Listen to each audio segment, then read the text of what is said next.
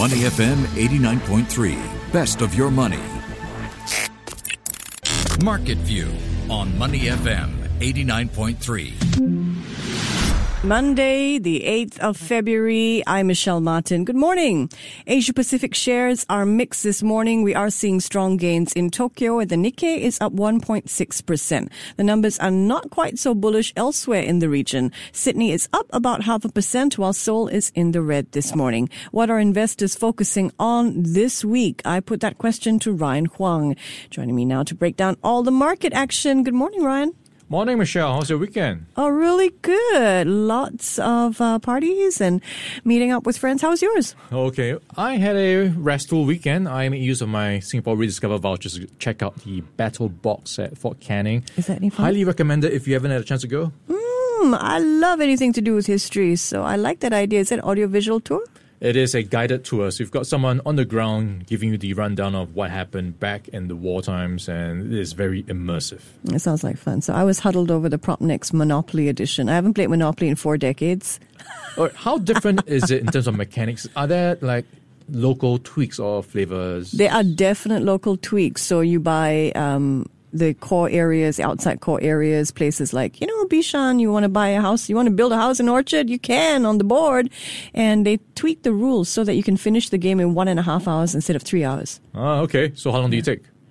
We stuck to 1.5 hours. We could have kept going, actually. It was really, really fun. And then at the end of it all, instead of looking for the bankrupt, you look for the person who has the most assets. So everybody walks away a winner in that sense. Do you know what I mean? Okay, that's a nice twist. Yeah, really, really good fun. And I noticed during that 1.5 hours, nobody looked at their phones.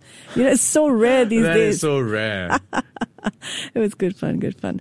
All right, U.S. stock futures trading higher this morning, and they appear set to build on last week's gains. The S&P 500 rose more than 4.5% last week, its best performance since early November. The markets have more than recovered from the previous week's drop, when a frenzy in GameStop and other retail stocks unnerved markets. So what is in store for investors this week? Well, on my list, there are 3 major themes that global investors should watch out for: corporate earnings, fiscal stimulus, and COVID-19 vaccine news. Let's take each of these in turn. Let's start with earnings. Ryan, nearly 80 S&P 500 companies are going to open their books this week, including Cisco, Disney, and Twitter. What should we be looking out for? Yeah, it's going to be a rather busy week on Wall Street, although we are having a shorter trading week here in the region with the Lunar New Year holidays coming up. So you've got a couple of companies to watch out for amidst the 70-plus S&P 500 companies about to release their report card. Right at the top of my list is Disney, Coke, Pepsi, Twitter, and Cisco Systems. So a couple of big names there. And just to set the context first, going into the earnings season, we were looking out for a rather weak performance relatively for the earnings in the quarter to December to actually fall by 9.3%. But already with nearly half of the companies reporting, it is up by 1.7%. So it is a big change of expectations, and we are seeing expectations being surprised on the upside. So if it continues that way, it could be an encouraging sign for markets to push up higher. So back to those markets or those earnings that we are looking out for. So right at the top, Twitter. And this is going to be an interesting one because investors, analysts will be asking many questions about what could be a new era for Twitter, because they have since banned Donald Trump, one of their biggest users, or most popular users at least, from Twitter. So this is going to be a big topic of conversation. And of course, there's this ongoing conversation around regulation risk, how Donald Trump started a ball rolling by saying social media companies, internet giants need a tighter supervision in terms of what they should be regulating, in terms of fake news, in terms of user opinions. So that is already underway in terms of a proposed bill. So with the Democrats pretty much holding power in Congress, there's now a lot of attention on what type of regulations might come through. So that's one thing to watch out for on Twitter's front, besides the earnings, of course. Also, Disney. The pandemic has hit hard many businesses, and not least of it is Disney because of its huge footprint in terms of theme parks. So that business will be watched out for in terms of continued losses. But offsetting that is a bit of a bright spot in terms of streaming. How many users is going to be adding on to its Disney Plus service? And if that growth momentum is continuing, especially in overseas markets. And back home, I think we've just gotten Disney Plus rolled out or at least announced that it'll be rolled out sometime in the next few weeks. So something to watch out for on Disney. And Coke and Pepsi will be giving a bit of a reflection of the consumption story there in the US. The S&P 500 on track to break out of an earnings recession. So far, big banks and tech companies have posted sizable profits beating expectations. Now, next on my themes to look out for list is COVID-19, and I think the news is more mixed here. On the one hand, Russia's vaccine, which many observers scoffed at when it was released back in August, is now proving to be quite effective. But AstraZeneca's vaccine is facing a major setback. Ryan, what's the latest there? A bit of a dampener when you look at what's the headlines. And I am reading about how the South African authorities are pressing the pause button when it comes to the rollout of the vaccine. And this is around how we've been hearing about variants to the COVID-19 virus in the UK and, of course, South Africa as well. Apparently, this vaccine is not really effective when it comes to the new variant. So that is now sending them back to the drawing block in terms of what they need to do in terms of calibrating the dosage or what else they need to do to step up the efficacy of the vaccine. So for now, it's a bit of a pause for the deployment of vaccine in South Africa. Indeed. AstraZeneca shares down about 10% over the past 3 months. It's too early, though, to say how the company's shares could be affected by this latest news. Onwards now to the third market theme of the morning, and that is fiscal stimulus. The U.S. Congress appears on track to pass a major stimulus package by next month. U.S. Treasury Secretary Janet Yellen saying she thinks the U.S. could achieve full employment next year if the U.S. Congress backs President Biden's $1.9 trillion plan. Critics, though, argue the money could fuel inflation and a stock market bubble. Ryan, fill us in. Yeah, the backstory to this is how there's a tug of war between both sides, Republicans and Democrats, over how much. And Democrats pretty much are saying you need a huge boost, $1.9 trillion, despite the price tag that comes with it, despite the bill you have to pay at the end of the day. You need this, otherwise you will be seeing long-term pain, and this is going to be worth it, even though you might have to be paying a bit of a steep price for this $1.9 trillion, because the price of not doing so will outweigh the price of this bill or this proposal. So over the weekend, Janet Yellen, the Treasury Secretary, made the rounds in the media pushing her case for $1.9 trillion. And she also said, with this proposal or this bill being passed, you could actually see the U.S. economy getting back to full employment in 2022 next year. So this is her pitch, and she says if you don't do this, you won't get the recovery to full employment until at least 2024, 2025. So that is the, I guess, pitch that she's putting out in the media to try to win some opinion in the public, at least, to get some backing. And on inflation, she says we have the tools to deal with that. But what about that stock market bubble she's referring to?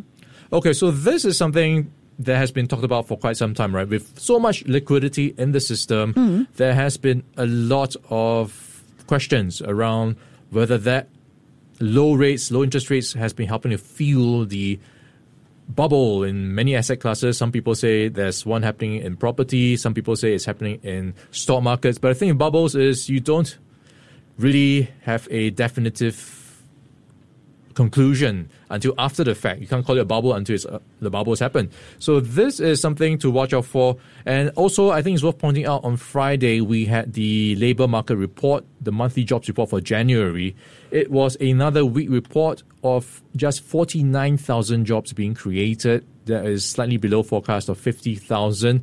And it's off the back of 227,000 in December jobs being lost. So another round of weak numbers adds actually to the case for Janet Yellen that more stimulus needs to be done. So in terms of bubbles, she says, no, even though there's that risk, you need to take that risk for the wider recovery. All right. So before we move on from the U.S., I want to check back in on the story we haven't stopped talking about, GameStop. So on Friday, Robinhood completely lifted restrictions on buying the video game seller. What was market reaction? It is green for GameStop. And that is, of course, 19% higher at $63.77. So another day of volatile trading for GameStop. And this is off the back of Robinhood pretty much lifting all the restrictions around buying the shares around GameStop. So this is going to be one of those stocks to be really careful around. So after that 90% jump, it is down by around 80% for the week. So it is a bit of up and down, heavy swings for what is a really roller coaster ride for short squeeze bets. And of course, you have to keep in mind that many of the short sellers already have closed their positions. It's not as short sold as in the previous month. So in terms of short covering, you can't expect that huge run-up we've seen previously to happen again. So going into GameStop at this point is a larger risk than it was last month. You're right. And GameStop closed at 63.77, up 19.2%. I want to bring the discussion to Asia now, Hong Kong in particular.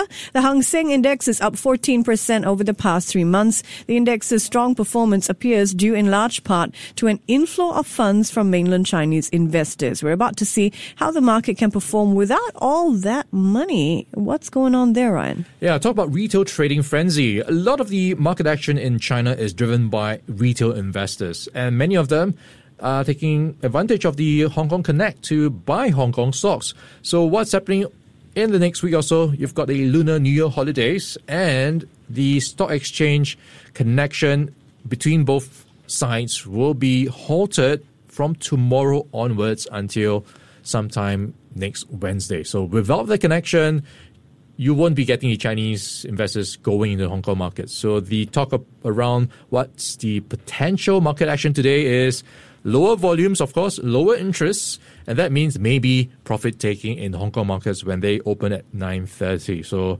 an interesting one to watch out for to see if the momentum in Hong Kong markets can be sustained without the support of Chinese investors. Yep. People are going to be looking at Tencent, Meituan, China Merchants Banks, for example. The link that you heard Ryan talk about allows mainland traders to buy Hong Kong shares that will reopen after that 8-day Chinese New Year break on the 18th of Feb. Ryan, while we're on Hong Kong, how did the Kueh-Shou IPO perform on Friday, and did it do as well as we had anticipated? Yeah, I have to point out one statistic around the Hong Kong market that we left out. In the past 5 weeks alone this year, nearly $48 billion worth of stock action or stock investments were done just this 5 weeks alone. And that is already more than half of last year's total. So that is the type of frenzy we saw. And in line with that frenzy, we saw Kueh-Shou Technology really popping up on its day one action, up nearly 161%. So you are seeing a huge rush for, well, pretty much the flavor of the month, internet stocks. And this is, of course, the rival to TikTok, Kueh-Shou. Its stock price at one point was as high as 345 Hong Kong dollars. Just a reminder that the IPO price was 115. So what it sets up for is similar IPOs down the road from internet companies, even from the likes of its rival ByteDance, which owns TikTok. So this is just paving the way for many more similar types of companies to go for a public listing, because there is apparently a lot of interest. What a rise for Kueh-Shou, hey? Friday's IPO leaves Kueh-Shou with a market valuation of nearly $160 billion US. It's the biggest IPO in dollar terms since Uber. On a totally different topic, who let the dogs out, right? Maybe I should say who let the Doge out. That's what Elon Musk tweeted on Sunday. And if you think that moved markets, it did, at least for one asset, right, Ryan? Indeed. So another tweet, another record, and talk about influencer. Tesla co-founder Elon Musk tweeted who let the Doge out, and that pushed up the price of Dogecoin. Of course, this is the cryptocurrency that was started off a joke. It doesn't actually have any fundamental value behind it per se. So right now, it is at around 8 cents per unit. And this is actually after a roller coaster ride last week. It was as low as 2.5 cents after crashing from 5 cents. So it's now back up again. And another tweet helping the cause for Dogecoin. Now it's the 8th biggest cryptocurrency with a market value of around $10 billion. So it is quite interesting when you think about how investors are buying into what social media influencers are saying. Just a tweet is sending up prices. I was talking to an investor saying, maybe he was joking, of course, but saying maybe he should seriously be looking at setting up an arm whereby they trade very quickly, according to Elon Musk's tweets. Very quickly. Yeah, how about Michelle Coin? I don't think anything can rival Dogecoin in terms of weirdness. All right, before we check in on the markets, there are a few local stories that I want to check in on. Let's do this headline style. I'll name a company. Ryan tells us why it's in the news. Are you ready, Ryan? Let's go.